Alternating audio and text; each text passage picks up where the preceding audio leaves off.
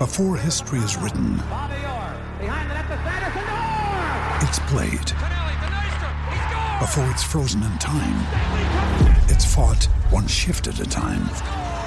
Before it's etched in silver, it's carved in ice. What happens next will last forever.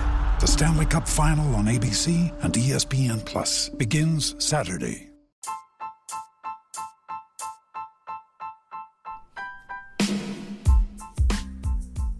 What's going on, everybody, and welcome into another edition of B Shafe Daily. My name is Brendan Schaefer, back on the stick after a few days of a break after getting home from spring training. Had a lot going on this week. Actually popped a tire on my way back around Paducah, Kentucky, so had to go the rest of the way on the donut, change the tire, and was able to get home safely, but then had to get that taken care of and did some substitute teaching yesterday. But hey, we're back with the podcast today and talking some Cardinals as things are getting closer. We're getting much nearer to ramping up and starting the regular season. April 1st is just around the corner. With daylight savings time, I can never keep it straight whether we're in it or we're not in it and how that works, which one's which. But I know that in the spring, we get more light in the evening time and then allows us to have it be 7 o'clock, 7:15. You can still see outside. And it's only going to get better as the spring and summer progress. So excited about that. Summer is maybe not in the air so much because it's still cold and rainy outside, which is a bummer, by the way. Like, I'm in Florida for 2.5 weeks.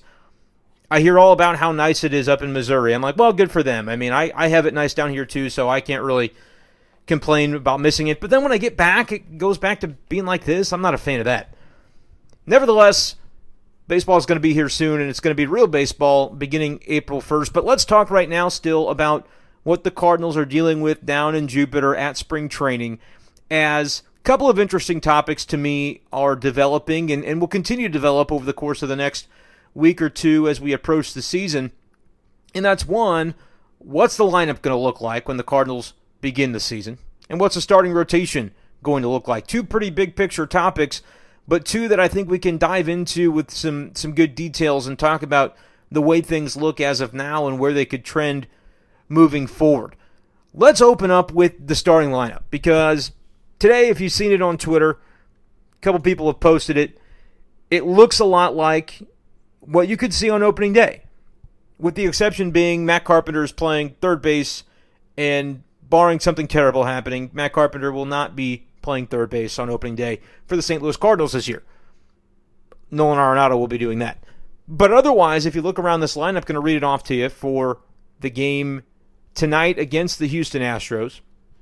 Forgot to give the date off the top. It's Wednesday, March 17th. Happy St. Patrick's Day. I don't think I'm wearing any green. That's an oversight. Nobody's home right now, though, so that's okay. Can't get pinched. So, on here, Wednesday the 17th, Cardinals lineup looks like this. Tommy Edman at second base leading off. We've talked about throughout the spring how that looks likely. We've seen him in that position before. We understand that the on-base percentage factor could play in there and make Edman a good play at the top of the lineup. Maybe we'd like to see him take some more walks, but he's certainly a guy that, all in all, can find his way on base, and when he gets there, could potentially do some damage with some stolen bases. It's going to be interesting to see how much the Cardinals run this year. Didn't run very often last year, but a lot was different last year, and I wonder if they haven't maybe been preparing with a more concerted effort to make that an element of their game again this season. Of course, though, when you've got the guys in the middle like Goldschmidt and Arenado, you don't want to get thrown out stealing with those guys at the plate, because they're capable of extra base hits that'll score you from first base, especially if you're a guy with Tommy Edman's speed or Harrison Bader's speed, even Tyler O'Neill, a guy pretty fleet of foot. Not sure what he'll look like as far as stolen bases go, but there are some guys on this roster that can scoot a little bit. So going to be interesting to see how they decide to play that. But Edman off the top and Paul Goldschmidt batting second. Now, this is something that has, I guess, established a little bit of consternation among some people. The idea that Dylan Carlson's batting so low in the lineup this spring, which I think is a fair criticism. In today's lineup, he's number 7, ahead of only Harrison Bader among Cardinals position players. Now the pitchers will begin batting and have begun batting over the last few days. Adam Wainwright will take his hacks tonight as he is on the mound for the Redbirds. But Dylan Carlson batting 7th hasn't had that great of a spring and really has been kind of buried in the lineup. And you wonder, okay, that must just be deference to veterans, but when the regular season begins, this is spring training, so it doesn't really matter where you put the guys, but otherwise, Mike Shildt has really kind of fallen into a pattern where he'll say don't read too much into it, but it really does look like a lineup the Cardinals could conceivably use and in many ways have used in the past, with the exception being you got to find out where Nolan Arenado fits into that because you didn't have a guy like him in the middle before. So when you see these things like Carlson batting 7th, and that's been a pretty common trend. I don't know about 7th specifically, but he's been down in the order and was the cleanup hitter for this team in the playoffs last year. After falling into that role in the last couple of games of the season, it's where they had him. And so for him to be lower in the order, you wonder, is that something that's just happening for now, or is that something that could end up sticking? And if Paul Goldschmidt is batting 2nd, I think it's something that could end up sticking, which I've said before on the show. I want, if it were me making out the lineup, Goldschmidt would be batting 2nd. You look at the fact that he's a power hitter, right? And I don't necessarily buy into the fact that you need your best hitter batting 2nd. That's a sabermetric viewpoint that has been increasingly common, and they would tell you, people very into the advanced stats would tell you that's where your best hitter should bat regardless of circumstance. I don't agree with that at all. Typically, I would like my biggest power bat to bat 3rd. And I think that would be the case if you had Goldschmidt batting 2nd. And the benefit of that is Goldschmidt on base-wise was really, really good last year. He was a better on-base guy than he was a power guy in 2020. I think he's going to be a little bit of both, though, in 2021. So I think from that perspective, if you started off with Edman, which I'm okay with, it's better than Matt Carpenter, who it wouldn't necessarily surprise you if Matt Carpenter would get a look at leadoff, even though he hasn't done anything this spring to merit that, and based on performance, shouldn't be in the opening day lineup. I know that Tommy Edman's been playing primarily second base, and conventional wisdom would dictate that Tommy Edman would start at second base on opening day. It wouldn't shock me if Carpenter started at second and Edman in the outfield. I don't think I would put it as even a coin flip. It's probably less than a 50-50 chance of that happening, but I don't think it's an impossibility, especially if Carpenter were to get hot over the last week or so of spring training. He, as a veteran player, I'm just talking about opening day, finding his way into that lineup, not necessarily impossible. The standard lineup I expect the Cardinals to go with, though, is going to have more Tommy Edman in it. But, Carpenter's going to get some playing time at the beginning of the year, and so where does that leave Edman? Because we haven't really seen him in the outfield much this spring. And if you're going to play Carlson, if you're going to play Harrison Bader, if you're going to play Tyler O'Neill, which you should play Tyler O'Neill based on the way he's performing in spring. If we're going to talk about spring stats mattering, this guy's certainly earned an opportunity. And that's, I think, the way a lot of fans would like to see it happen. They're maybe not falling out of their chair over Tyler O'Neill batting 500 or whatever he is this spring, but I think they would agree that, the production should be what earns you that opportunity. So he's been producing. He should earn that opportunity for left field. I think Lane Thomas should get some playing time as well, and we'll see where Justin Williams fits into this roster or into this lineup. I don't think he will fit into the lineup very early on, but it's a long season, and he's going to get his chances. But when it comes to that kind of mixture of Edman and Carpenter, trying to figure out where that's going to lay, how it's going to align, interesting, we haven't really seen Edman in the outfield, but it's conceivably that's where they'd throw him if Matt Carpenter was playing second base. Or is Edman a part-time player? Given the way Mike Shildt has favored Tommy Edman over the last couple of years, there was a time when Randy Arozarena was on this roster, or in this organization. He wasn't even on the roster for all of it. And Tommy Edman was playing in the outfield, and Jairo Munoz was playing in the outfield, and I bitched and moaned. I complained about that and said, I don't think that's the way it should be. You've got these other guys, maybe you should find out about what they look like. But that never really happened, and Randy Arozarena is now on the Tampa Bay Rays. And it wasn't really about Tommy Edman being bad in the outfield. To me, he's more of an infielder, but he's clearly capable and athletic enough to do whatever he needs to do, whatever the team asks him to do to get in the lineup. But it's just one of those things where, based on that track record of Tommy Edman being in the lineup as an outfielder, Mike Shildt being more than willing to do that, especially if the bat dictates it, Tommy Edman's going to play. Matt Carpenter, though, is another guy that Mike Shildt has tried to find ways to get into lineups at times when he wasn't performing, even. So if Matt Carpenter shows any inkling of performance, that's going to be an interesting kind of battle for the manager, because he's going to have to find, I mean, he doesn't have to, but I think he's going to feel like he's got to find ways to put both these guys in there. But back to the Paul Goldschmidt batting second thing. It kind of whips around to everything else that we're going to be talking about, because while I think it's a great fit, it does put Dylan Carlson in a little bit of limbo, because Carlson also would be a really good prototypical number 2 hitter. Hits for contact, doubles power, is going to run into some home runs, has decent speed. You know, he would be a very good fit, and people talk about, well, he would see more fastballs too if he batted in front of the big boppers at 3 and 4. So put him in the 2-hole. I don't have major qualms about that. I don't think it's quite the way it used to be, that based on where you bat in the order is going to dictate what pitches you see. I think there's so much advanced data and analytics, and the book is out on all these hitters, and they do their research, these pitchers do. They're not just going to throw, and I've seen this said about Paul DeJong, bat him second. I've seen this said about Harrison Bader. You could bat him up in the lineup because it'll impact the kind of pitches they see. Throughout the course of a year, I don't really think I buy into that at all. You might have that happen over the course of a couple of weeks here and there, stretches throughout the season, if you've got a red-hot Goldschmidt or a red-hot Arenado. And, you know, you think about David Ortiz in the 2013 World Series.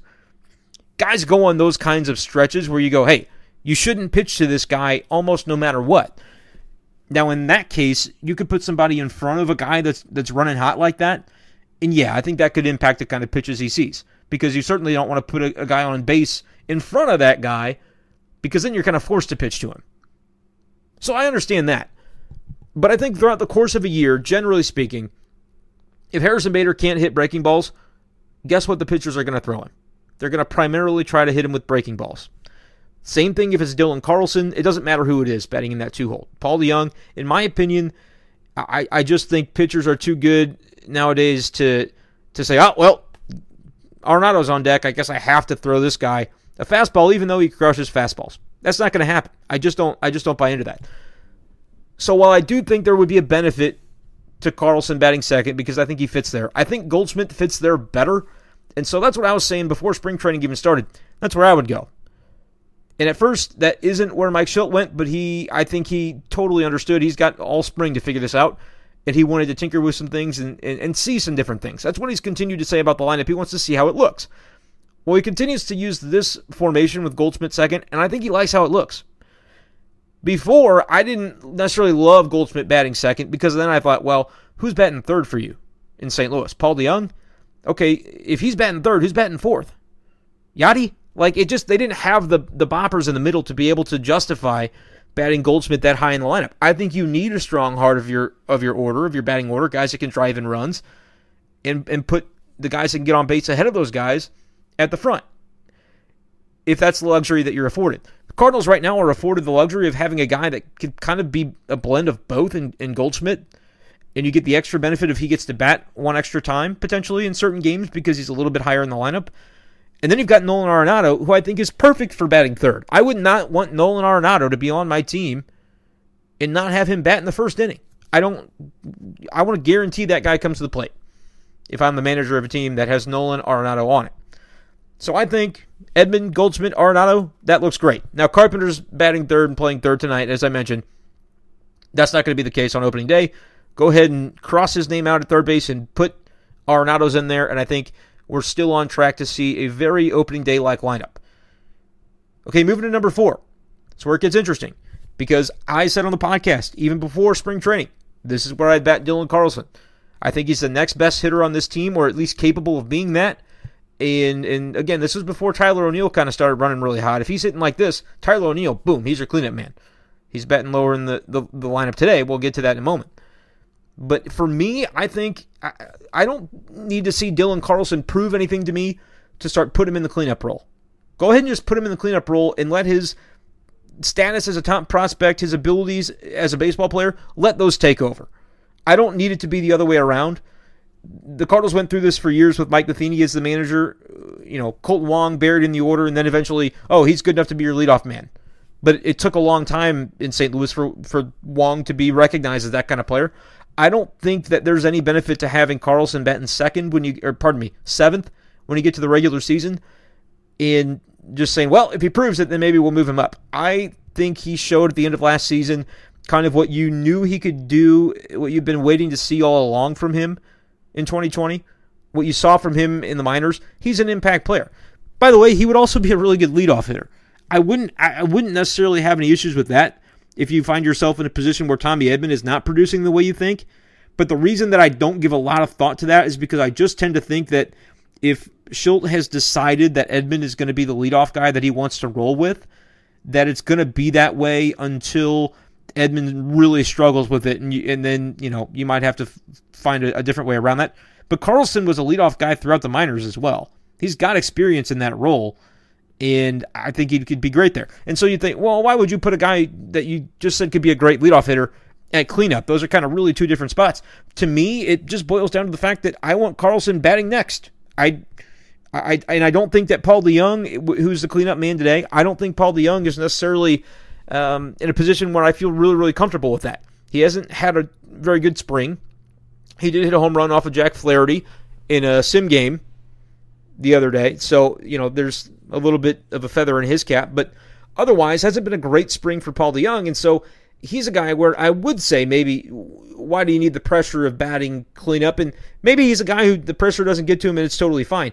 But I would think putting DeJong a little bit in the order, just from the way I feel the lineup would jibe with that, makes a lot of sense to me. But it's DeJong fourth, Yadier Molina fifth. Again, you're going to really struggle to find Yadier Molina lower than number 5 or number 6 in a Cardinals lineup. It's just the way it is. It's just the way it is. Unless O'Neill is raking and Carlson is raking, and probably Paul DeJong too, I don't see how you get Yadi down to even as low as number 7 very often. He's number 5 tonight. Would expect that on opening day that he would be. O'Neill 6, yeah, no problem with that. He's been great. He'll be your starting left fielder unless something happens with Carpenter where he finds his way into second base and Edman needs to go out there, and then you've got to figure something out between Harrison Bader, Dylan Carlson, Tyler O'Neill, and that's before you even get to mention Lane Thomas. And then Harrison Bader batting behind Dylan Carlson at 8th. That's probably where he'll be. And then Adam Wainwright 9th. So while there are some differences between what I would do and what I expect the manager of the Cardinals would do, and that's okay, this is the lineup that I think you're going to see pretty much with a lot of similarities anyway on opening day. So I kind of gave you where I think I would maybe stray a little bit from it, but Paul DeJong batting cleanup, that would not be something that surprises me, especially on opening day. As the season evolves, if O'Neill is hitting, yeah, you could see him there. Could Carlson force his way into that conversation? Certainly. DeJong is going to have to perform more consistently than he has this spring in order to maintain that spot, but I think that's a spot that the Cardinals have had comfort with DeJong being. I know when Ozuna was here, he was kind of the cleanup man, but we've seen Paul DeJong in that spot since then, and I think if Goldschmidt's up batting number 2, now that's the other thing. You could go the other way with this if you really think Carlson as a prototypical either leadoff or number 2 guy. You could go Edman, Carlson, Goldschmidt, Arenado, and then the pressure is a little bit off of DeJong if he's batting 5 or 6. But I like that look with Goldschmidt batting second. We'll see what that ends up looking like, but for a guy like Arenado who drives in as many runs as he can, you could have Goldschmidt, if he homers, great. Otherwise, he's going to be probably in scoring position for the guy behind him who also has a little bit of a track record when it comes to hitting home runs and extra base hits. So I think the Cardinals lineup could be pretty solid. Some of the keys are going to be, can Carlson be, he has to be better than he was last year, but so does everybody else in the lineup, this side of Goldschmidt, honestly. And Arenado's got to be better than he was last year, too. His OPS was like 750 something last year, but you kind of write that off for a lot of reasons, just like I think you do with a lot of the other Cardinals in the lineup. But O'Neill got to be way better. Edman's got to be way better. Carlson's got to be much better. DeJong's got to be better. Yachty's probably going to be what he is. He's going to hit for a decent average. Not going to take many walks. He's going to have some clutch hits, though. But that's also why I think Yadi should be batting closer to 7 than 5. But, that's just kind of the way it goes. And Harrison Bader does not have to be better. Notice I didn't say his name. He doesn't. As much grief as he gets from Cardinals Twitter and stuff like that, Harrison Bader does not have to be better than he was last year. If he's the same as he was last year, that is perfectly fine. It's actually really good. Because if he's 779 OPS over the course of a full season, he's probably like a 4-win player. Which would be really, really good. Be one of the most valuable players on the team. And he's batting 8th most of the time. So, yeah, just get what you can get from him, and just league average offense would be great. But everybody else that I mentioned that has to be better, their offense was below league average last year. So even if they get up to become an average offense on all of those counts, if each of those guys I named, Edman, even DeYoung, who I don't know off the top of my head where he was, but it had to be below 100 if you're talking about runs created plus or OPS plus. Yachty, I don't really count him within this, but Carlson certainly and O'Neill certainly. Getting those guys to be 100 in whatever metric you like to use, OPS plus, weighted runs created plus, I would say that would put the Cardinals in a position to be a really good team. Because I think Goldschmidt, the expectation would be he's going to be above that. Arenado's going to be above that. And, one of those guys probably that I said get to average is probably going to be able to be above that. And so Cardinals aren't built necessarily to have a juggernaut lineup. They say they like their lineup as well they should. It'd be concerning if they didn't, at least internally like their lineup, because the fans have the ability to critique from the outside, but inside, at least hopefully you're going into the season with some confidence as a team. But they don't have to be built that way. They're built on really, really strong defense. Gold Glover at first, former Gold Glover at catcher who, still can perform at a Gold Glove level. Gold Glover at third, Gold Glove candidate at shortstop, has been in the past. Edman could certainly turn himself into a Gold Glove candidate at second. I wouldn't go that far that he is that already, but he's an athletic defender. There's no question about that. O'Neill won it in left. Bader, I think, is on his way to winning one in center. And Carlson can be a very average to above average defender, certainly. He's an athletic kid just like the rest of them. So, really, really good defense. But then the question is pitching. So let's get into that rotation, because for a little while it was looking pretty bleak if you thought you were losing Miles Mikolas and Kwon Young Kim for a period of time, which, as it seemed like, was the possibility, and to be honest, could still be the possibility. We don't know how either of these guys are going to recover from their current injuries, with Mikolas in the shoulder and Kwon Young Kim in the back. Kim has been throwing, going through treatment, making his progress back toward pitching again for the Cardinals. May not be ready by opening day necessarily. I think it's too soon to say definitively one way or the other on that. Not too soon to say for Mikolas definitively he won't be ready for opening day. I don't know if the team has said that officially. Like when the pushback happened a couple of weeks ago and they finally said, this is obviously going to impact his schedule. That's kind of what that means. He's not going to be on the opening day roster, because even if he's healthy and good to go, he'll need some time to build back up. So then you're talking about John Gant or Daniel Ponce de Leon for one of those rotation spots, but for a little bit there, and like I said, could still be the case. It wouldn't surprise me to see both those guys in the rotation out of necessity, because it's possible Kim isn't quite ready yet. And if that's the case, okay, rock and roll with those guys you have, and you're going to have to hope you can get the most out of Gant and Ponce. And then it's really, if that's the case, if that's how the season begins, and say 2 turns through the rotation, either one or both of those other guys will be back, Mikolas and Kim. It's kind of a competition between Ponce and Gant to see who holds that 5th spot down as the season goes. Because, look, Mikolas could be ready, but if he's not for a while, would that surprise anyone when you're talking about a shoulder? Not really. And so Kim, I think, is more likely to be able to get back quicker and be healthy when he returns. And so you'd still have one spot, assuming still that Wainwright, Flaherty, and Carlos Martinez are your other starters, which I think is fair to do at this point. I know I've had to kind of come around on that from Carlos, but if he's healthy and he's pitching well enough, I think they're going to certainly give him that chance, because they're paying him starters money. We've talked about that before too. And if they think at his best he can be better than what you think you're going to expect out of Gant or Ponce, then you're going to, or Oviedo, I guess, would be the next guy in line. Jake Woodford, maybe.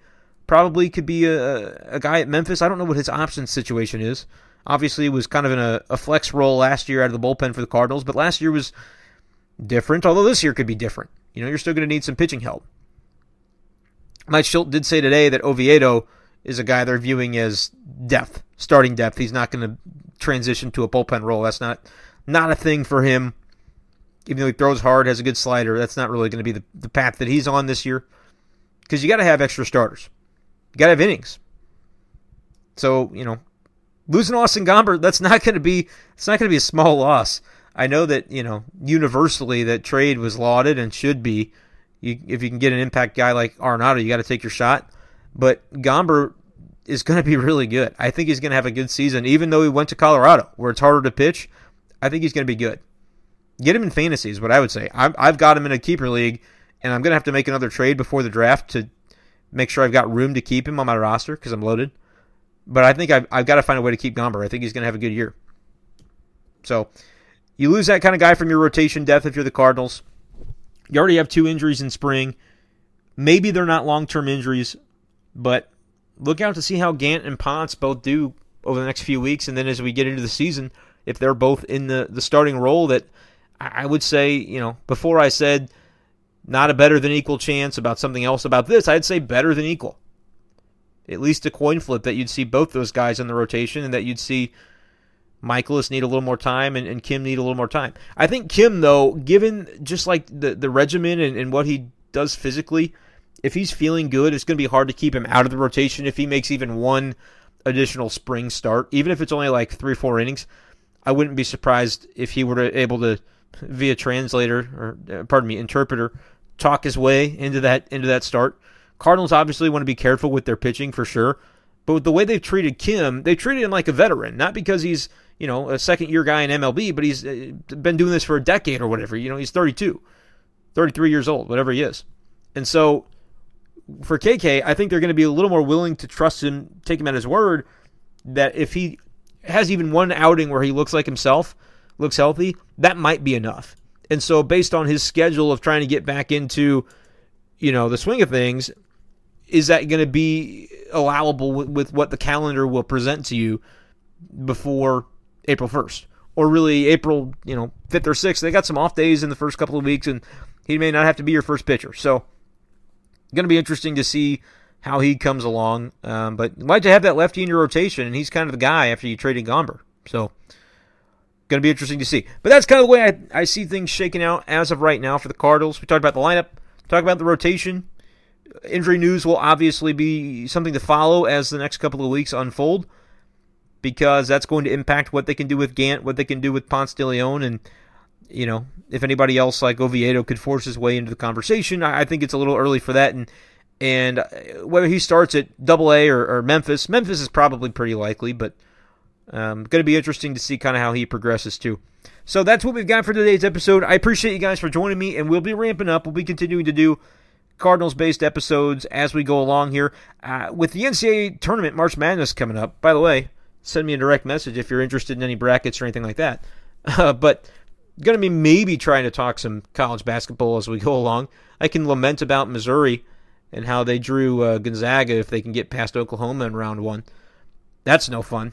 But we'll see what the next couple of days bring. Cardinals take on the Astros tonight on Wednesday, so tomorrow probably for a podcast we'll be able to recap the action there and let you know about any new news that's going on with the St. Louis baseball team. Appreciate you guys for joining me. Make sure to subscribe at Apple Podcasts, Spotify, Google Podcasts, and all the rest of the places. You can find it over at anchor.fm/bschaefer12.